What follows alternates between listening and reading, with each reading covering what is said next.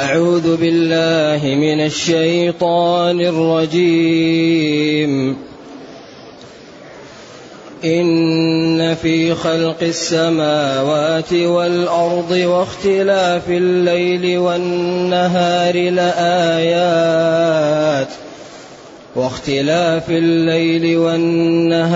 لآيات لأولي الألباب الذين يذكرون الله قياما وقعودا وعلى جنوبهم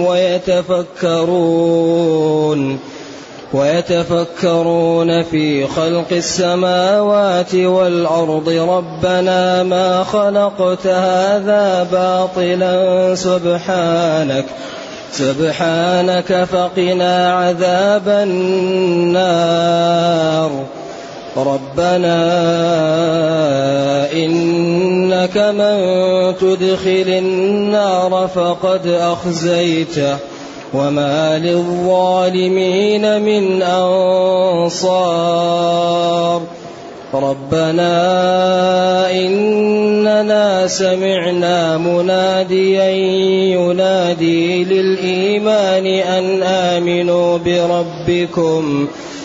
آمنوا بربكم فآمنا. ربنا فاغفر لنا ذنوبنا وكفر عنا سيئاتنا وتوفنا مع الأبرار. ربنا وآتنا ما وعدتنا على رسلك ولا تخزنا يوم القيامة إنك لا تخلف الميعاد.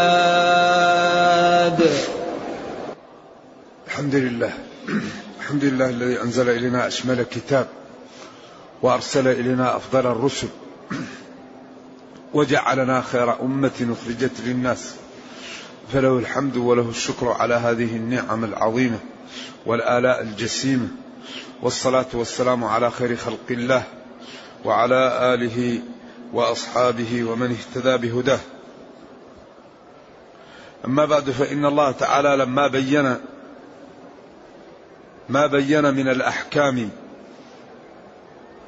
ومن أسباب النصر وأسباب الهزيمة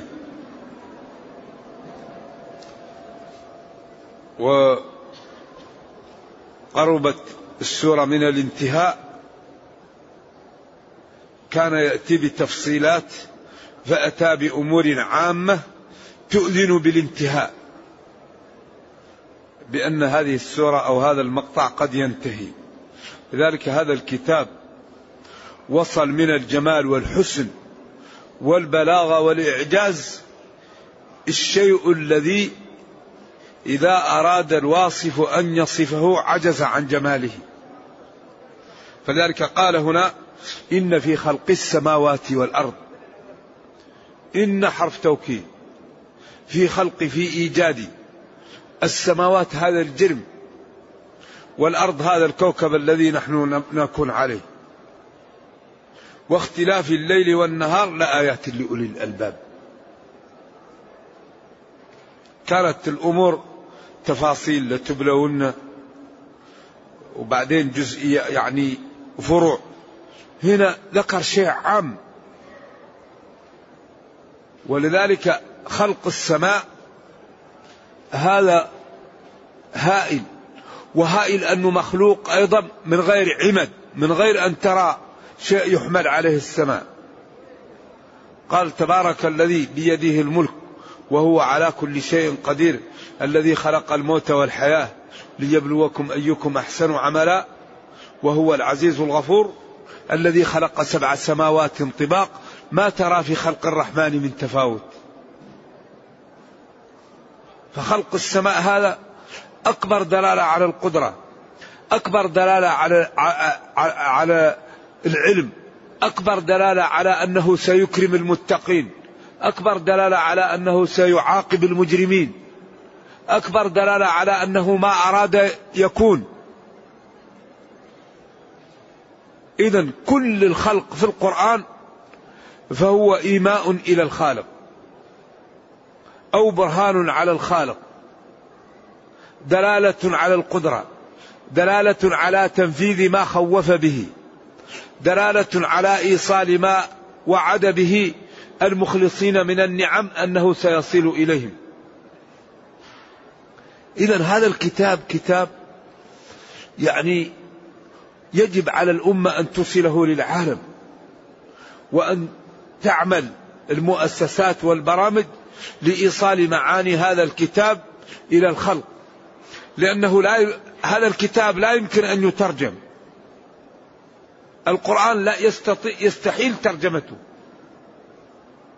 لأنه معجز، لكن معانيه وتفسيره قد يترجم التفسير وتترجم المعاني، أما نفس القرآن ما يقدر يترجم،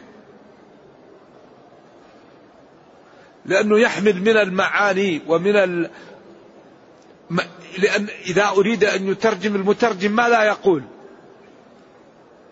إذا قيل له ترجم لا يرقبون في مؤمن إلا، كيف يترجم كلمة إلا؟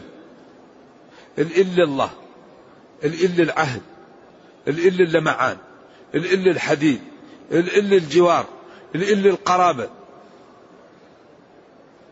فإل لها أكثر من 12 معنى.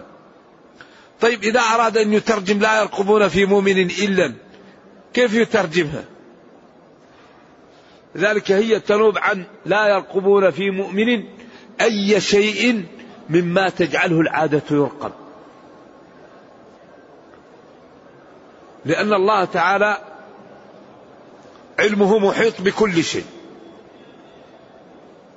فاختار لهذا الكتاب أحسن الحروف في أحسن الألفاظ في أحسن المعاني في أحسن النظم. الحروف منتقى، الكلمات منتقى، المعاني منتقى، النظم بين الكلام منتقى، فجمع من الجمال والحسن ما لو اجتمع أهل الأرض عليه لعجزوا. لذلك قال فإن لم تفعلوا ولن تفعلوا فاعلموا أن نبيي صادق وقد وعد المكذب به النار فاتقوا النار. إذا تحدي سافر وجمال ظاهر وحسن لا ينكره إلا من ينكر الواقع. فحري بنا أن نفهم كتاب ربنا وأن نعطيه الوقت وأن نوصله إلى الآخرين من غير أن نجعل عليه من الغبار ومن القترة ما به لا تنصع الرؤيا له فيكون سببا في عدم قبول الناس له، نتيجة لما وضعناه عليه من القتار والغبار الذي حجب عنهم رؤية هذا الدين الحقيقية. إذن يقول جل وعلا إن في خلقي أي في إيجاد السماوات، السماوات جمع سماء، والسماء في اللغة كل مرتفع، وقد يسمى كل مرتفع سماء، وإنما الفضل حيث الشمس والقمر، والسماء تقال لكل مرتفع. ومنه قوله تعالى فليمدد بسبب إلى السماء إلى السقف. والله أخبر أن في سماوات مبنيات طباق، ولكن العلم الحديث وما وصل إليه البشر لم يروا سماء، ومراصدهم وسفنهم لم تصل إلى السماء، فهم بين رجلين، رجل يقول لم نرى سماء إذا كان فيه، وبعضهم ينفي السماء أصلا، فهم إما بين منصف يقول إذا كان فيه سماء لم نصل إليه، وبعضهم يقول ما فيه سماء أصلا. لماذا؟ لأن المراصد الموجودة والمراكب ما وصلت إلى السماء. ولكن نحن المسلمين في أول وصفنا، لأن هذا الكتاب هدى لنا، ذلك الكتاب لا ريب فيه هدى للمتقين الذين يؤمنون بالغيب. امتاز المسلمون بالإيمان بالغيب. الله أخبر أن في سماء نؤمن بالسماء، أخبر أن في جنة نؤمن بجنة، أخبر أن في نار نؤمن بنار، أخبر أن في عذاب القبر نؤمن به، أخبر أن في نعيم القبر نؤمن به، أخبر أن فيه عالم آخر الملائكة نؤمن به. أما العلم الحديث الذي مبني على تتبع ظاهر الحياة الدنيا، هذا يروا أن الإيمان بالغيب نوع من إيش؟ نوع من الخرافة، أو نوع من إيش؟ من الهستيريا، أو نوع من التغفيل. لذلك العلم الحديث مبني على الإلحاد، لأن طبعا الدين المسيحي كان يقف في وجه العلم، فأصلوه على الإلحاد. أما ديننا يأمر بالعمل. وداود ربه قال له وقدر في السرد، يعني أجعل الثقب في الدرع على قدره، لأنه إذا اتسع يخرق، وإذا كان صغير لا يمسك. قدر في السرد، اجعله مناسب. ونوح ربه قال له اصنع الفلك بأعيننا، وجعل العمل من كسب اليد لا يدخل فيه أصحاب الديون. أحل الحلال أن يأكل المسلم من كسب يده، وقال اعملوا، وقال اليد العليا.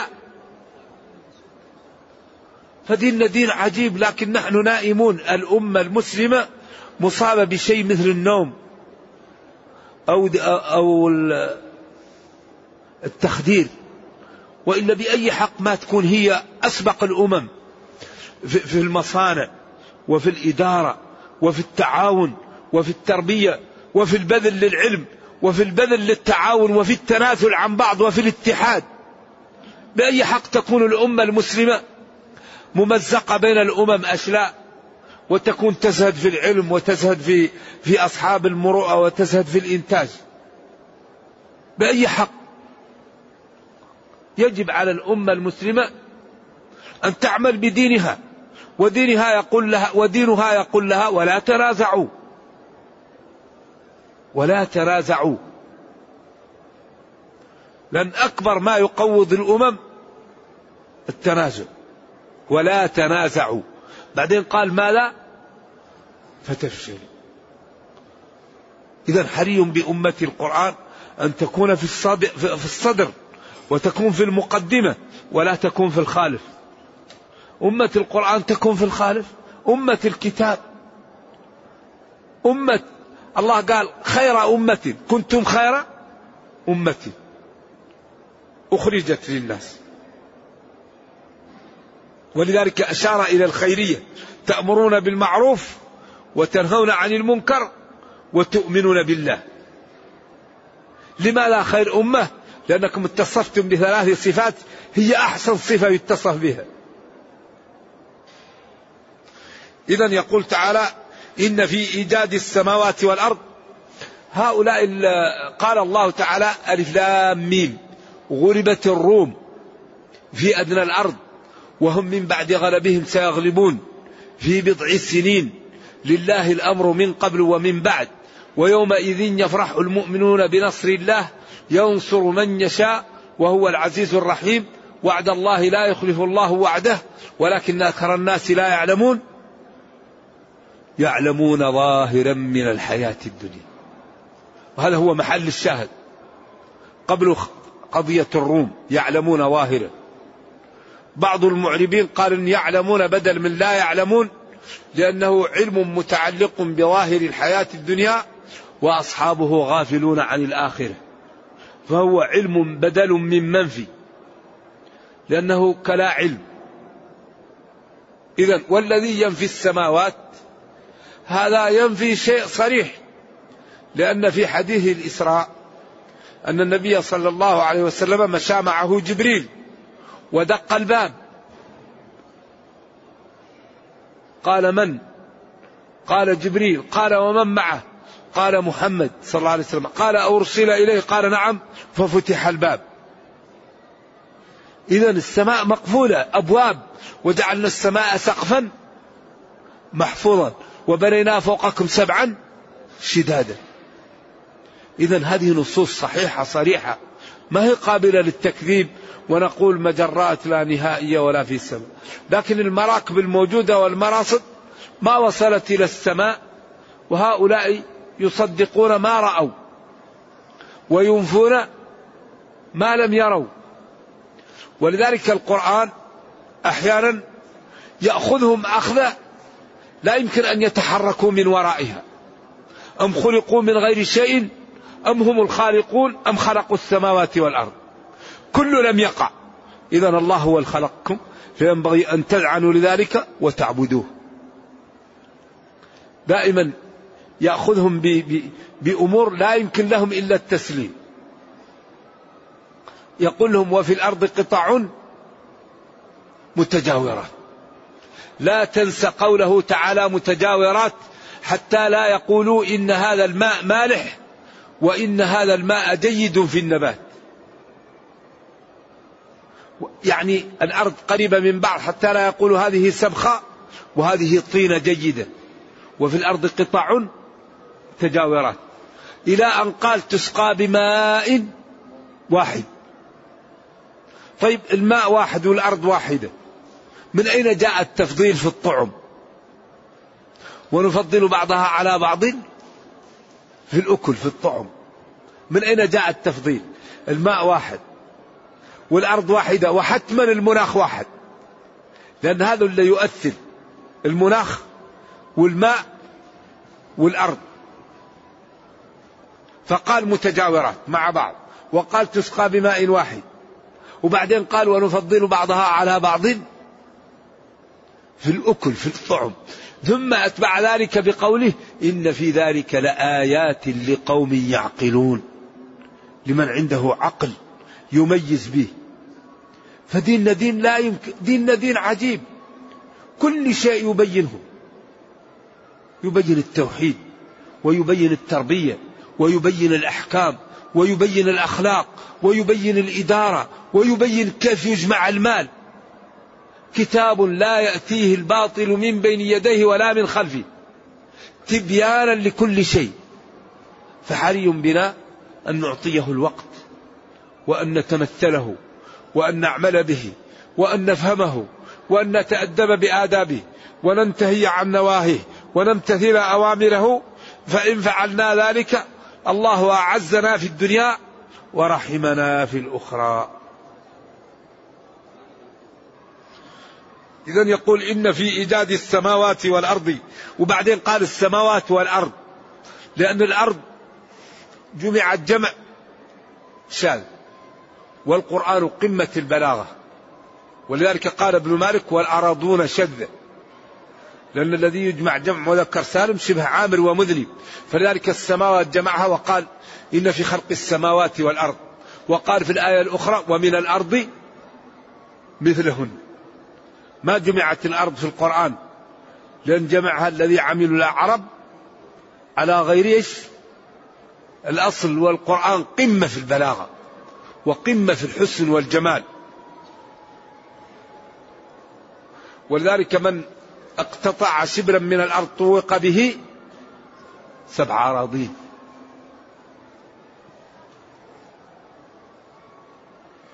واختلاف الليل والنهار، هذا اختلاف الليل والنهار نعمة من نعم الله لا يعلمها إلا من جاء للبلاد التي تأتي عليها شهور نهارا وتأتي عليها شهور ليلا. لأن إتيان الليل يأتي للإنسان بنوع من الفسحة، وإتيان النهار يأتي للإنسان بنوع من الانشراح. فلذلك البلاد التي يكثر عليها يطول عليها الليل طول غير عادي ويطول عليها النهار طول غير عادي، هي أكثر بلاد الله يقع فيها الكآبة والانتحار، لأنه إذا جاء الليل يتغير ما في نفس الإنسان. ولذلك قال العلماء الإنسان إذا حزن أول ما يخف عنه الحزن متى؟ بعد النوم. إذا نام واستيقظ يجد أنه ما في قلبه خف. لذلك هذا الليل والنهار نعم لا يعلمها إلا الله. ولذلك قال الله جل وعلا: قل رأيتم إن جعل الله عليكم النهار سرمدا إلى يوم القيامة من إله غير الله يأتيكم بليل تسكنون فيه. قل رأيتم إن جعل الله عليكم الليل سرمدا إلى يوم القيامة من إله غير الله يأتيكم بضياء. ثم قال: ومن رحمته جعل لكم الليل والنهار لتسكنوا فيه الليل ولتبتغوا من فضله في النهار.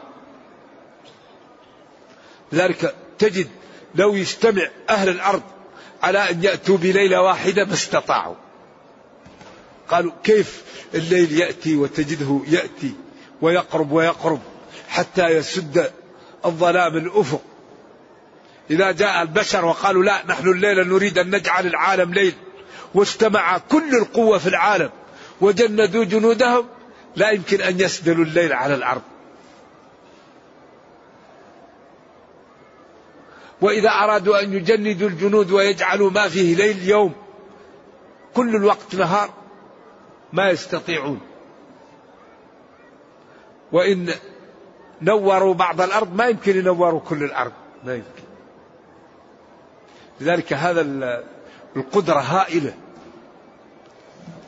وهذا إشارة له على أن ما ذكره في تضاعيف السورة هو قادر على تنفيذه، فينبغي للخلق أن يسارعوا ويمتثلوا ويجتنبوا قبل أن يفوت الأوان عليهم. لأن هذا الكتاب بالاختصار جاء يكرر 3 كلمات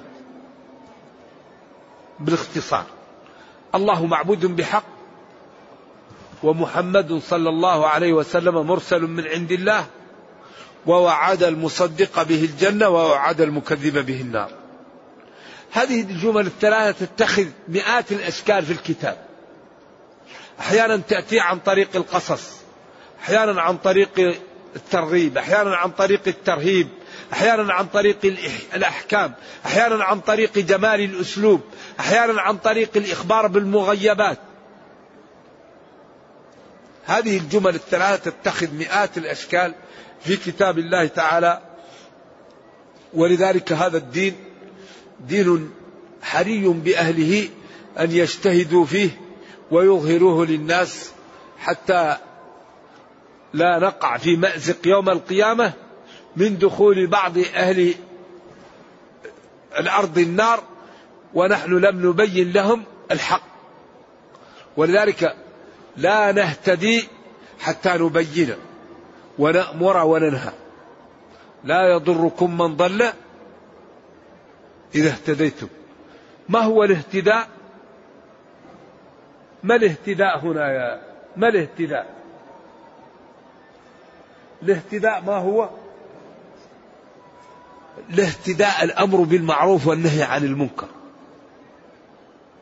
لا يضركم من ضل إذا اهتديتم. إذا قلتم يا عبد الله تعال صلي، يا عبد الله ترك أعراض المسلمين، يا عبد الله أغض بصرك، يا عبد الله لا تأكل الحرام، عند ذلك لا يضرك ضلال من ضل.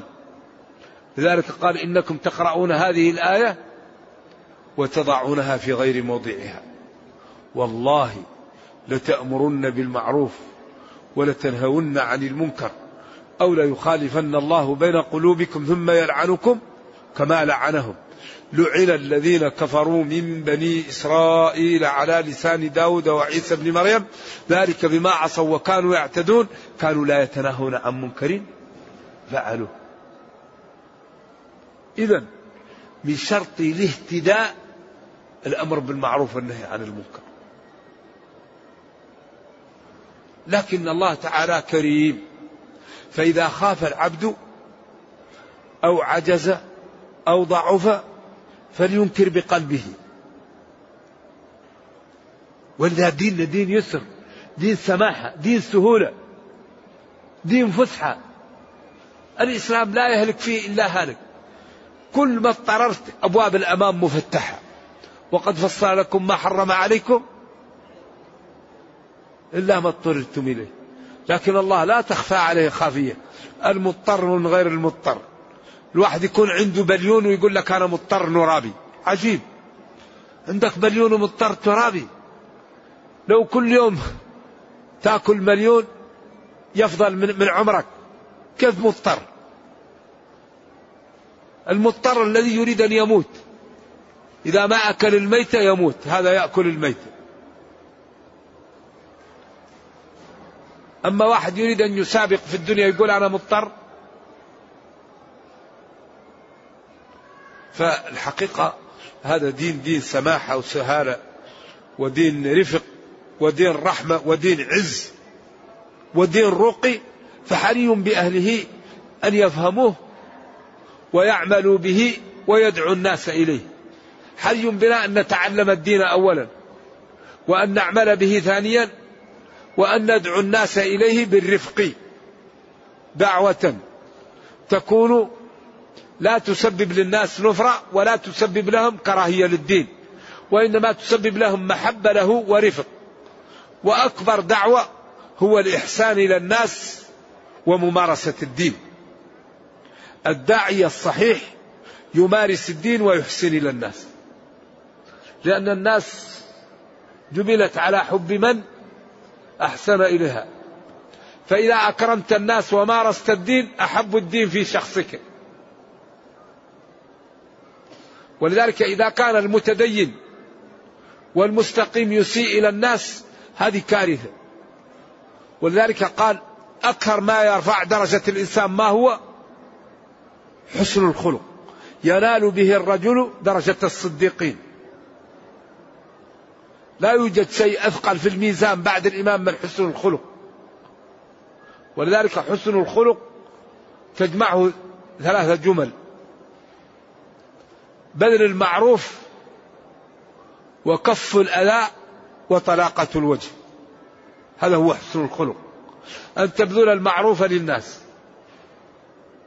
وأن تكف شرك عنهم، وأن تلاقيهم بوجه طلق أو طليق. هذا هو حسن الخلق.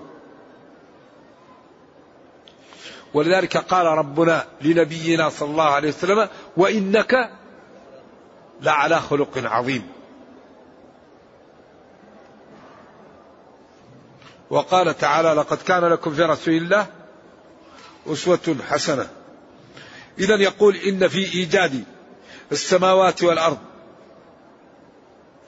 واختلاف الليل والنهار، يطول هذا ويقصر هذا، لآيات لبراهين لأولي الألباب، لأولي العقول، على صدق النبي صلى الله عليه وسلم، وعلى وحدانية الله، وعلى أن ما جاء به هذا الدين صحيح، وعلى أن ما وعد به من النعيم المقيم سيقع، وعلى أن ما وعد به من العقوبة للكافرين سيقع. بعدين قال: الذين يذكرون الله. بدأ يبين من هم أولو الألباب. ولذلك هذا الدين وهذا الكتاب كل جملة وراء جملة تبين جانب. القرآن من أوله إلى آخره آخذ بحجز بعض. الحمد لمن؟ لله. ما صفاته؟ رب العالمين، الرحمن الرحيم، مالك يوم الدين. ما الذي نعمل معه؟ له نعبد. لماذا؟ لنستعين به على أي شيء؟ ليهدينا. لأي شيء يهديك؟ للطريق. ما الطريق؟ الطريق المستقيم التي من سلكها أهل الخير، وابتعد عنها أهل الخطأ وأهل الضلال، أهل أعوذ بالله التعنت والخطأ، اليهود والنصارى. بعدين قال: ألف لام ميم ذلك إيش؟ كتاب. ما هذا الكتاب؟ لا ريب فيه، هدى لمن؟ للمتقين. ما صفاتهم؟ الذين يؤمنون بالغيب. طيب الحال هو معهم ناس ما صفاتهم؟ إن الذين كفروا. بعدين معهم ناس، نعم، من هم؟ المنافقون. ما صفاتهم؟ بعدين الجميع: اعبدوا ربكم. فلا تجعلوا لله أندادا، لا إله إلا الله مفرقة بأدلتها. إذا كل جملة من القرآن وراء جملة إما ترد على سؤال أو توضح أمر أو تزيل شبهة أو تسد نافذة أو تفتح نافذة للخير. فالقرآن كله مثل الجملة الواحدة، ولذلك أمر ربنا بتدبره، قال كتاب أنزلناه إليك مبارك ليدبروا آياته أفلم يدبروا القول أفلم يدبروا القول أم جاءهم ما لم يأتي. وقال كتاب أنزلناه إليك مبارك أفلا يتدبرون القرآن. بعدين قال جل وعلا الذين يذكرون الله. إذن لأولي الألباب الذين يذكرون، أو أعني الذين يذكرون، أو هم الذين يذكرون. وارفع وانصب إن قطعت مضمرا مبتدأ أنه ناصبا لن يظهر. أولو الألباب الذين صفة، أو هم الذين، أو أعني الذين يذكرون الله، يذكرونه باللسان وبالقلب. ولذلك كان يذكر الله على جميع أحيانه. وقد اختلف العلماء هل إذا دخل في محل الخلاء يذكر الله أو لا يذكر الله. من العلماء من قال يذكر الله لأنه قال كان يذكر الله على جميع أحيانه، ومنهم من قال لا، احتراما لذكر الله لا يذكر، ومنهم من جمع فقال يذكر في هذا المكان بالقلب ولا يذكر باللسان.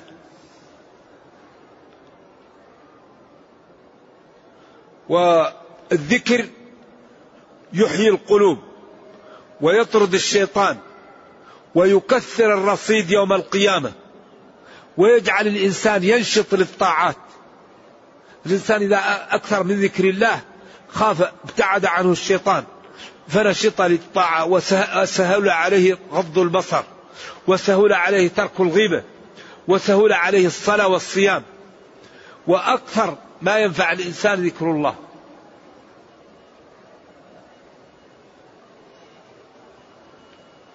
إذن أولو الألباب الذين يذكرون الله. ذكر الله هنا للعلماء فيه قولان. قول للمقصود به الذكر العادي، ولذلك قال هنا أشار إلى ذلك بأن على جميع الأحايين، لأن الإنسان إما ماشي وإما جالس وإما نايم تاكي، إما مضجع أو جالس أو ماشي. فحالات الإنسان كلها وصفها الذين يذكرون الله قياما وقعودا وعلى جنوبهم، أي يذكر الله على جميع أحيانه وعلى جميع هيئاته التي يكون عليها. ولذلك قال له أوصيني، قالوا لا يزال لسانك رطبا من ذكر الله. سبق المفردون. وفي بعض الآثار اذكروا الله حتى يقال مجنون. لأنه ومع الأسف الآن كثير من أهل السنة والجماعة وممن أكرمهم الله بالصفاء المعتقد إذا سمع واحد يقول لا إله إلا الله يقول اشبه الله، يقول اذكر الله ذكرا كثيرا. إذا سمعت واحد يذكر الله لا إله يقول مسكين هذا الصوفي. عجيب، وليش ما يذكر الله إلا الصوفي؟ هذه مشكلة. ذكر الله طيب. وكان النبي صلى الله عليه وسلم يعد له في المجلس لا إله إلا الله سبحانك اللهم وبحمدك رب اغفر لي 100 مرة في المجلس.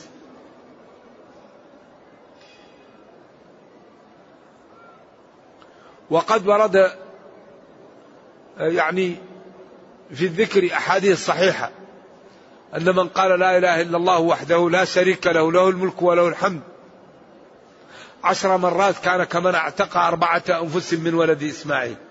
ومن قالها 100 مرة غفرت له 100 خطيئة ورفعت له 100 حسنة، ولم يأتي أحد بأكثر منه إلا أحد قال ما قال أو زاد عليه. ومن قال سبحان الله وبحمده 100 مرة غفرت ذنوبه ولو كانت مثل زبد البحر. والأحاديث كلها في الصحيح اتفق عليه الشيخان. إذن الذين يذكرون الله على جميع أحيانهم. وقيل هذا المقصود به الصلاة، يصلون قياما، فإذا عجزوا قعودا، وإذا اشتد بهم المرض على جنوبهم. إذن هذا أيضا لأن الصلاة هي عماد الدين، ولا تسقط إلا عمن فقد العقل.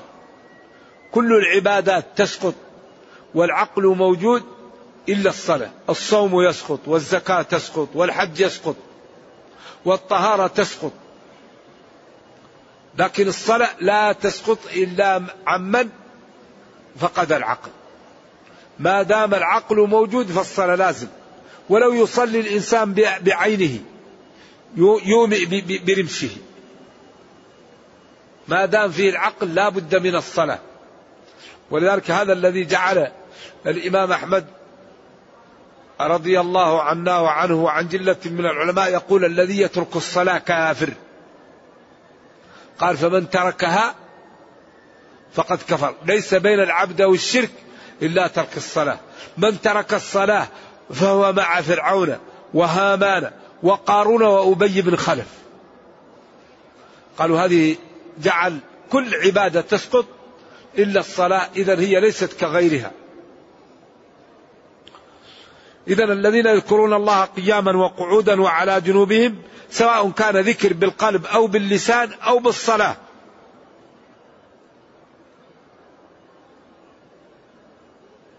ويتفكرون في خلق السماوات والأرض. لذلك هذه الآية العشر كان النبي صلى الله عليه وسلم إذا استيقظ من نومه يمسح النوم عن وجهه ويقرأ هذه الآيات قبل أن يقوم الليل. إن في خلق السماوات والأرض واختلاف الليل والنهار. هذه فيها أدلة وبراهين على قدرة الله وعلى وحدانيته، وتقوي الإيمان.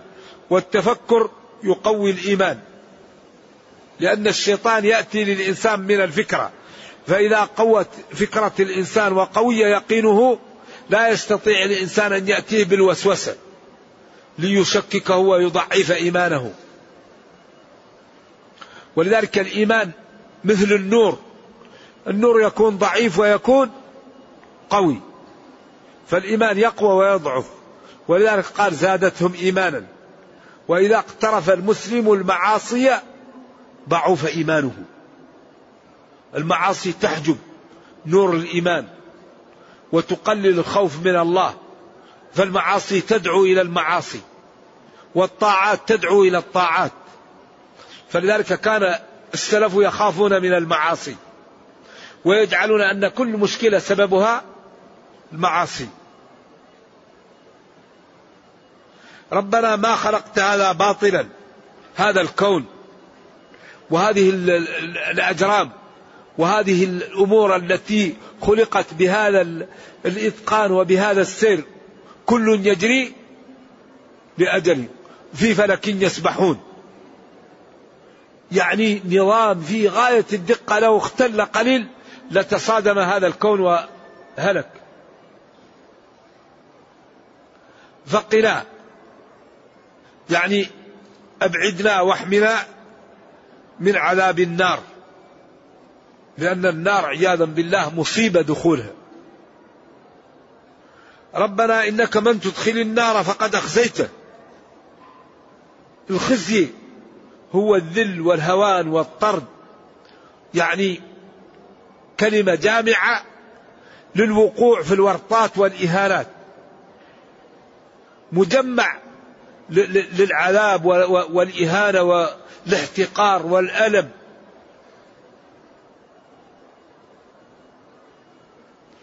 وما للظالمين يوم القيامة من أنصار.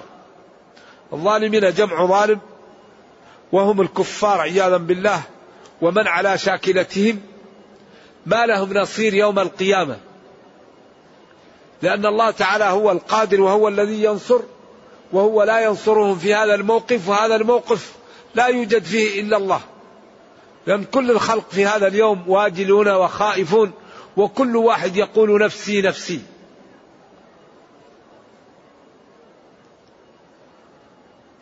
ربنا إننا سمعنا مناديا القرآن أو محمد صلى الله عليه وسلم. واختار الطبري القرآن والخلاف تنوع ليس تضاد، لأن القرآن جاء به محمد صلى الله عليه وسلم، ومحمد جاء بالأمر باتباع القرآن، ونفس محمد صلى الله عليه وسلم يتبع القرآن. ينادي للإيمان، ناداه إذا رفع صوته له ليكلمه بأن آمنوا بربكم فآمنا صدقنا، يا ربنا فاغفر لنا ذنوبنا وكفر امسح عنا سيئاتنا واسترها وتوفنا مع الأبرار مع النبيين والصديقين والشهداء، يا ربنا وآتنا ما وعدتنا على رسلك، كما قال أوفوا بعهدي أوفي بعهدكم ولا تخزنا يوم القيامة إنك لا تخلف الميعاد. نرجو الله جل وعلا أن لا يخزينا، وأن يغفر لنا ويتجاوز عن سيئاتنا، وأن يفهمنا كتاب ربنا، وأن يرزقنا العمل به. اللهم أرنا الحق حقا وارزقنا اتباعه، وأرنا الباطل باطلا وارزقنا اجتنابه، وأن لا تجعل الأمر ملتبسا علينا فنضل. ربنا آتنا في الدنيا حسنة وفي الآخرة حسنة وقنا عذاب النار.